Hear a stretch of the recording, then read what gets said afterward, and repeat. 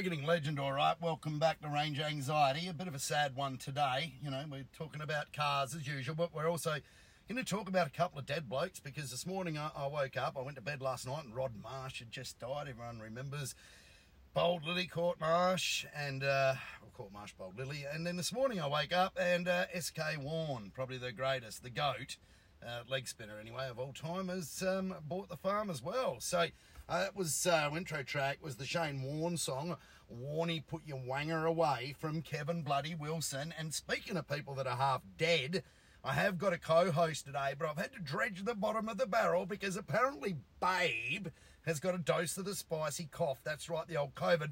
So sitting next to me is, I've got Mark Phillips from PPRE, master of the Wuhan war whistle. Mark, say hello to everyone. Hey world, hey Marty, hey Babe. Hey Babe. Now what's happened to Babe?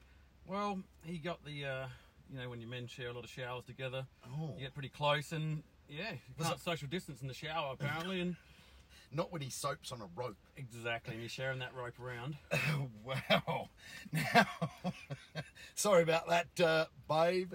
But anyway, we're going to get stuck into you. Should not hear. Anyone that's not here cops it. Now, Mark and I go back a long way. Back to about 97, 98. So we're old pricks, him not as old as I. We're talking about it, but we kind of really met through the early drift scene. And what were you drifting back then? My first car was the R33 GTS with a wide body. That was the first car I actually No, it drifted. wasn't, was it? What about your S? I never drift my F13, S180 or anything out drifting. So you just woke up one day and thought, I'm going to go drifting? Yep, woke up, bought a $50,000 fully built car in Japan. It was actually a very well built car. Actually built here, but all Japan components. Yeah, I remember it. And everyone knows that car to this day who knows anything about the drift scene. And yeah, went out some practice days, asking people how to do stuff, and then next thing you know, a year later, I'm teaching them in trainer days. Yeah, like you kind of, I remember when you got that car, it started out pretty neat and cool, and you kind of slowly destroyed it over a period of a few years, didn't you? Yeah, it was a good progression of destroying and then breaking parts, and then car parts getting stolen from workshops up in Queensland at drift meets. It was a fully built RB25, wasn't it? Yes, that was. Yeah, that was a RB25. That had Apex, the RX6 turbo on it. Yeah. All the fruit. Yeah. No Australian-made stuff or Chinese-made stuff back then. It was all Japanese stuff. And when was the first time you blew it up? Because Babe tells me all these horror stories of when you had to fix it all the time. Oh, the first time I blew it up, there were mainly big end bearings. We were running a certain sort of oil, which very off-the-shelf oil, and we put it down to that because everyone else that was running that oil was doing ring bearings, whether it was on a VB Commodore. You remember the old the rally driver who was driving his VB around, doing really well. He had the same oil down bearings. Right. Yeah. Was it Barry Lowe? No. Yeah. Anyway, he would used to race Dazdas, didn't he? In a rally. Yeah. I forget who. Nice it was. older bloke. Yeah. Brought a lot to the scene. Great back then. Great driver. Oh, he can drive a VB around, competing up with $50,000. I normally drink VBs. He was driving a V. I remember it was dark blue, wasn't it? Yes, it was. And he used to throw it, and people are going, Commodores can't drift, Commodores can't drift. All of a sudden, Commodores were drifting. They do really well. And so that was about that time. I used to do a bit of work in the magazine industry, and what was that event? I developed this turbo kit for Commodore, and I had a VX Clubby R8, I reckon it was, my blue one. Turbocharged. It's making about 420 or 440 kilowatts at the wheels. And there was some drag event on Adelaide International Raceway. What was that? Correct. It might have been, I'm thinking Gazinats, or It was Gazinats. It was Gazinats. It wasn't the 4.6 and Rodonats. No, because the first time we did Gazinats was the 33. So. Yeah. So, and I reckon because Adelaide International was built on what they called a bull ring, it was a short oval NASCAR track, right? If you remember. So we had the bowl. And I think because I was involved with the media, these memories are getting really sketchy to me now. A few Men in Blacks later. Yeah, Men in Blacks, never a good thing. I reckon I spoke to the organiser, I reckon, and because I was doing something for Street Machine, I reckon, at the time, and I said, hey, how about I let this Pillick, because I knew you quite well then, how about I let this Pillick put on a drift display, this guy that can drift, Phillips over here, Whiplash, as you were called. Your username, Street Tuner? Yeah, and I gave you the car, and so what did you kind of do? Explain it. At the track or before the track? At the track. At the track. Yeah, we went up, approached the bowl and clutch kick at one end of the bowl and just set the thing on Fourth? fire. That would have been third, I reckon, then. And then the second round was fourth. It was blazing hard.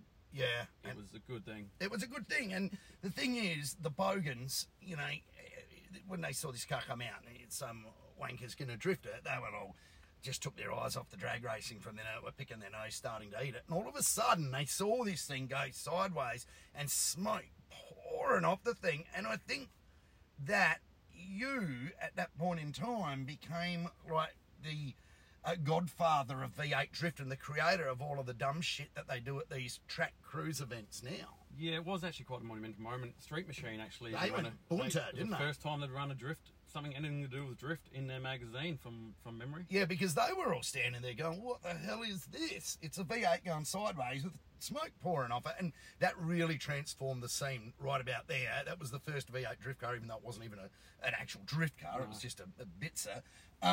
But it looked good and it went good. And that's right, we didn't have any grunt at one stage because the throttle body was hanging off it, wasn't it? I was saying, Martin, it's not making power. Not making power. Shut up, mate, you know. And you're like, what are you going to do? I'm like, I don't know, it's just not making much power. And did we find it out there? Out there, we found it, yeah. The throttle body was just flopping around on it. A bit of a boost leak, you know, the size of your fist.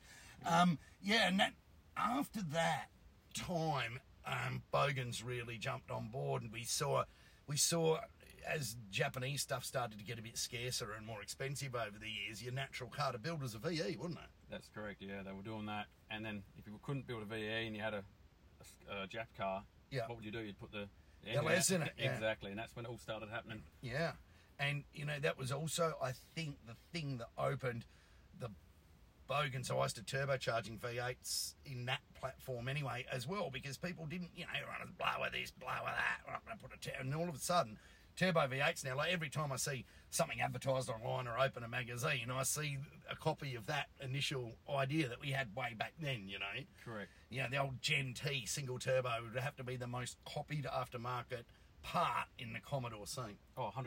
And the noise that came along with it. People used to hearing the V8 noise, but to hear it with a whistle and actually blazing tyres and they struggling. And they sound really weird because we had a crossover pipe. I mean, actually, you've copied that kit as well. What am I talking about? Yeah, 100%. Because they've got a crossover pipe, you've got unequal length headers, so they actually sound like a real big ballsy WRX, actually.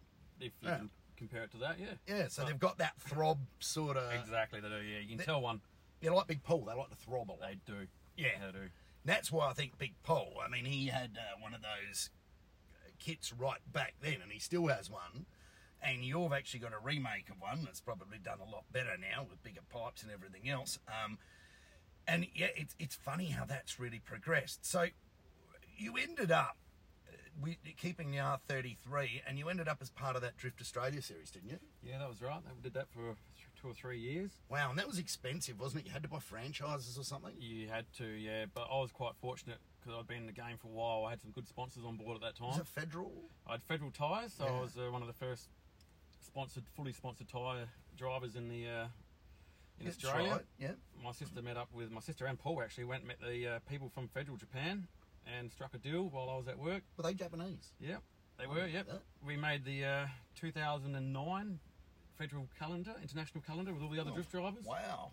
Still got that stuff at home now, and yeah, next thing we know, we had $50,000 worth of tyres in a container, rocked up at the local tyre shop for us to collect. Wow, that's crazy, isn't it? So you didn't have to do all of the...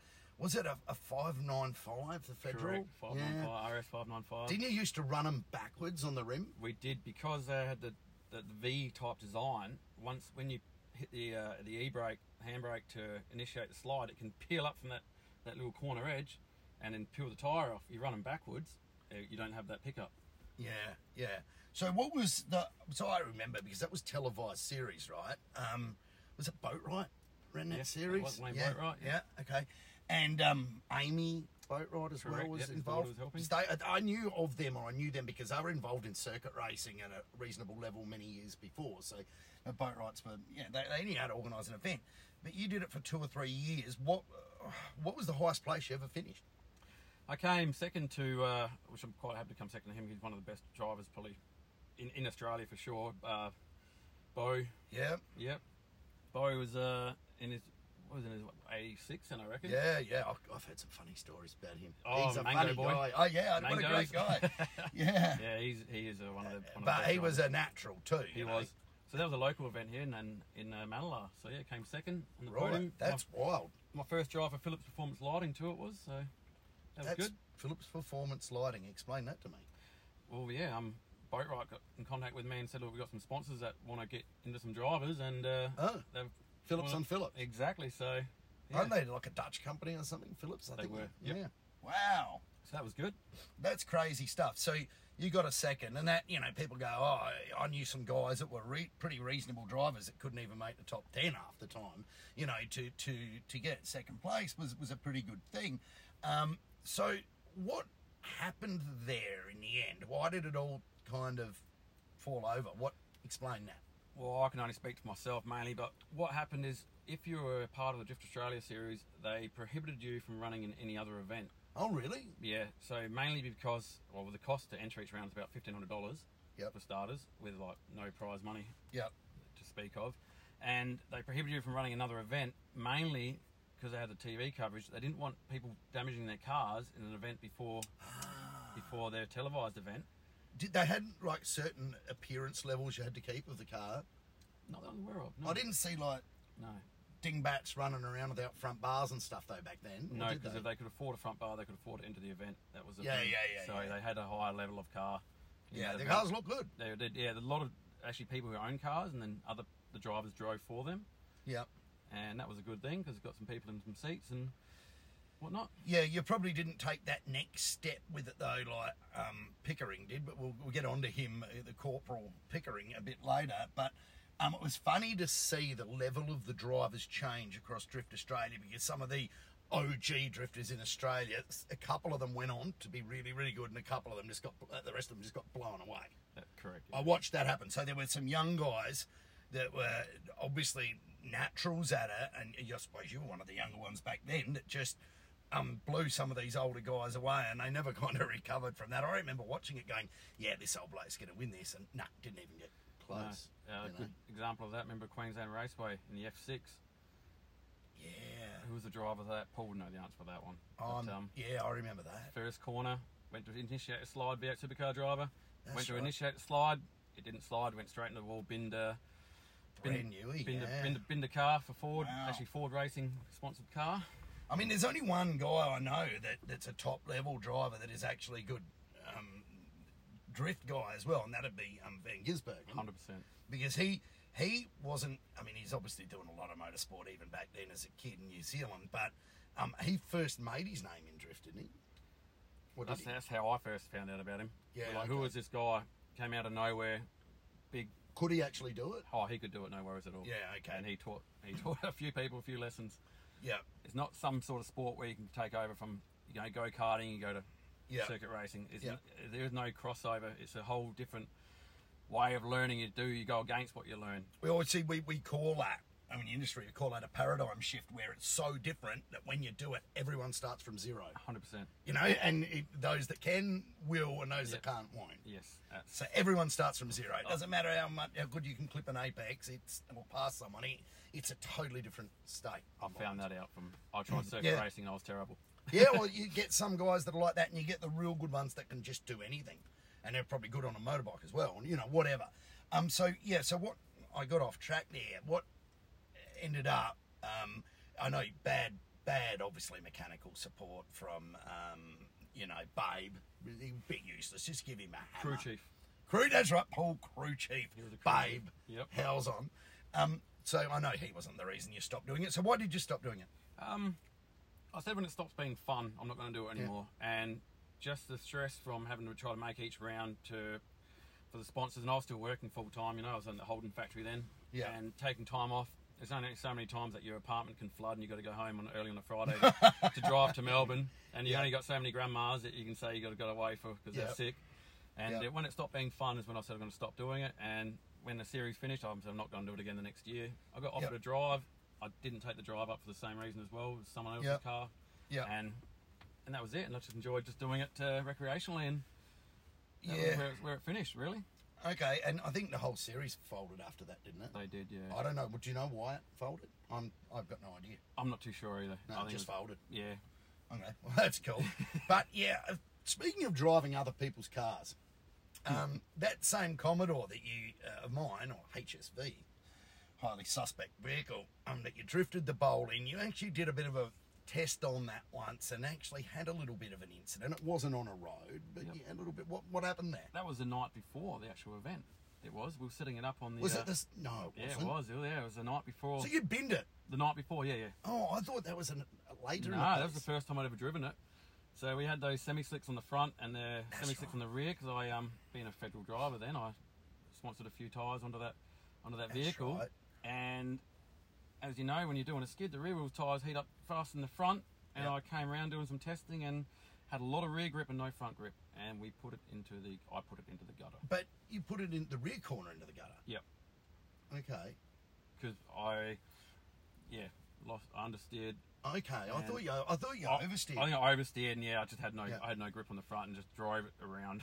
You know that car was never the same after that. It wouldn't be just like that VE I bought it for you. Oh, that's all right. I got your back. Yeah. But that, I think we put it up on the hoist and used an oxy torch and a hammer to try and straighten the rear subframe, didn't Yep. I think you called it a gas axe, we? No, it was a cutting tip. cutting tip. Remember Yeah, that? We heated it, smashed it. It was the whole rear subframe was just like glowing orange, and I had like pouring water on the inside of the car to stop the car from catching the light. It was, but okay, I forgot that was the night before the actual event. We're not really wanting to be doing stuff weeks in advance, are we? No, that's right. So obviously that was a long time ago, and it was a long time ago that you stopped playing with performance cars, and you went through your different career changes and jobs and everything else, and I'd mainly see you in a trader ute rather than a performance car until recently, when you found, probably as Paul and I, or Bob says, is the pinnacle of the Holden design. You've come back with the Wuhan War Whistle. It's why an adventurer? It was the cheapest LS powered vehicle I could find at the time. I looked at some VY sedans, but they're all clapped out thrash thing from some old people out north, and it was actually one that I looked out there. And this was a second owner car. Big K's though. It had 305,000 on it when I got it. Pretty honest, I suppose. Yeah, and all the surface records and everything. I'm like, $5,000, can't go wrong. LS powered. Wow, $5,000. And four-wheel drive. in full drive. I'd got intentions for it, so worked out well. Yeah, that's amazing, isn't it? It's more of an investment these days, buying anything with an LS in it. Yeah, it is, isn't it? Especially when the wreckers want $4,500 just for a motor. Yeah, You can take it when you can get it. yeah, I reckon so. So what do you plan? I mean, we poke lots of shit at that car, but surprisingly enough, it does run and it does work. And it works great, and I'm quite jealous that you've actually got away without spreading the thing all over the floor. I mean, you actually have destroyed it a little yourself because you didn't have to pull the heads off it, and you actually did. I think that was a Men in Black Moment, yeah. moment. Yeah, Yeah, we pressurised the cooling system. yeah, and pressurised the cooling system, and it just is what it is. So, what are your plans for that car from here? The plans are, all the heads are back on. Just get it back up, get it running, get it reliable. I mean, long-term plans. I'm not talking about right now. Oh, just keep it. For that money, it doesn't owe me anything except for a lot of time and knuckles. Yeah. And just keep it, and then just slowly fix it up back to its former glory, and keep it for my sons when they're older. Oh, is that what you're going to do with it? Yeah, You're 'cause actually I've got- going to hang on to that one and keep using it. I'll just park it out in the helipad and Have a look at this let it fossil sit there. wandering around. A little bit distracted by him, aren't you? Yeah, I am, because it's like, get the hell out of my workshop. People just, help themselves. And he's been all that time looking for a chamois that was right in front of He him. never saw us sitting here. Yeah, I was a little bit distracted. No, it's great, isn't it? He's like, go away. So, yeah, you're going to keep that one. Anything else new on the car radar for you? Well, as you might know, I'm looking at upgrading the wife's territory. And with the petrol prices and the kilometres we do, horrid, isn't it? I'm looking at maybe some sort of EV. How many Ks would a Katie do a week, do you think? Katie will do, should I do about 500? 4 to 500? Wow. Yeah, probably no more than 400. I do 700 or 800 a week. Wow. Yeah, I do 35,000 a year. Like, Wow. So, but you've got a company fuel thing, haven't exactly, you? so that's the Whereas cheap- Katie's paying for hers. Yeah. which is, you know, good, I suppose, but not good. Does her car runs on 91 or 98? 91. Okay, well, you're lucky there. But we're predicting with the price of crude at the moment, what's going on in the world, we're predicting that it's 220, I reckon, within a couple of weeks for the basic gear. That's a lot of money, eh? That is a lot of money, especially for the old household. It's got to pay fruit and veg and that on top of it. Yeah, and kids and everything else. And, like, you know, I got the shock of my life the other day. I got a car that runs on 98. I don't drive it very often, but I put $20 in and got like 7 litres. Like, what? It got me around the block twice. You wouldn't take it out, would you? I just don't. I mean, I don't like it You don't anyway. like But no, I don't like dinosaur. V8s, you know, rubbish. But it just the actual mindset that it put me in. You put in $50 and you get like 18 litres. It's like, what is going on here? Like, what are you paying for? Unless you really enjoy driving that car, and it's like and it uses like 18, 20 litres a 100. So, you know, you're lucky for $50. You're lucky to get 100 kilometres. I think you're right, because it's cheaper me having my Wuhan Walrus off the road at the moment. It's less for parts than it is for putting fuel in the thing. Yeah, well, that's right. Yeah. So, yeah, I think Mark, we're not going to go too much into what he does, but Mark does a bit of spotting for me, and we get to see some interesting cars coming in from overseas at various locations around the country. And, yeah, I know there's one person in particular that's big in the scene. I'm not going to mention him. That imports a lot of cars, and he's starting up a Leaf sub-brand. Really? And that's a lot why you've been seeing. Ah. So there's going to be like a Leaf sub-brand importer here that's going to bring in these rancid things from Japan. And look, they're going to be 16 grand without any fuel cost. And I mean, you know, knob jockeys will drift them out and put like, you know, Daytons and negative camber on them and, you know, slam them. And they will, like they did Mitras, you know, they'll become quite a culty, fun little car, I think. Yeah, that'd be a good thing. I'm wondering why we're seeing so many. You're like, Yeah. who is bringing this junk in? But I've seen where they've ended up, which yards they've ended up in, and they just go, bang, like that. They're gone. Why People are wouldn't you? buying them. And there's good profit to be made on them because the Japs just don't see any value in a Leaf. And, you know, once it's just a disposable car to them, and they've got a whole nother generation to give over here. Like, I've got that, what is it, an AZ0 or something, which is the old shape that looks like a smashed frog. I reckon, here's my pick, Phillips. I reckon they were the first mass-produced, really, electric vehicle you could buy, full stop, before Tesla. And I mean, Tesla only had the Roadster back and the first of the Model S's when the Leaf came out. They were the first EV to sell 1 million vehicles worldwide, was the Leaf in all of its different forms. I reckon that early girl like I've got, which is it's the last of the early shape, so it's got the bigger 30 kilowatt pack in it, so it'll do 200 Ks on a charge. Yeah, oh, good. I reckon that'll be a collector's car one day. There you go, you heard it here first. Heard it here first. You heard it here first. And, you know, while a few people might have a little sick come up into their mouth, I reckon that will be a good thing. Oh. So Write it down, you've heard it here first. you'll write it down, you've heard it here first. People would have laughed when I told them, like, you know, a VF Commodore was going to be a good collector's car, or, you know, stuff like that, or an MX-5 would be a good collector's car, but it's often the quirkier cars that do. And the reason I base this on is the first of the Tesla Roadsters, which didn't go very far, or, you know, it was still quite fast, actually, based on the Lotus Elise. The ones of those that are left, they only made 3,000 of them, though, mind you. The ones of those that are left is fetching over $500,000 at auction now, US. What was the RRP on him? About 200. Jeez. Yeah, it was a lot of money back then. Still a lot of money, yeah. Still a lot of money back then. But, you know, I've got to thank you for taking the time to come on the Epicast today, Mark. We'll make sure it isn't the last time. But honestly, actually, we're not wearing masks. You haven't been, like, kissing or showering with Babe, have you? Oh, not for the last 10 days.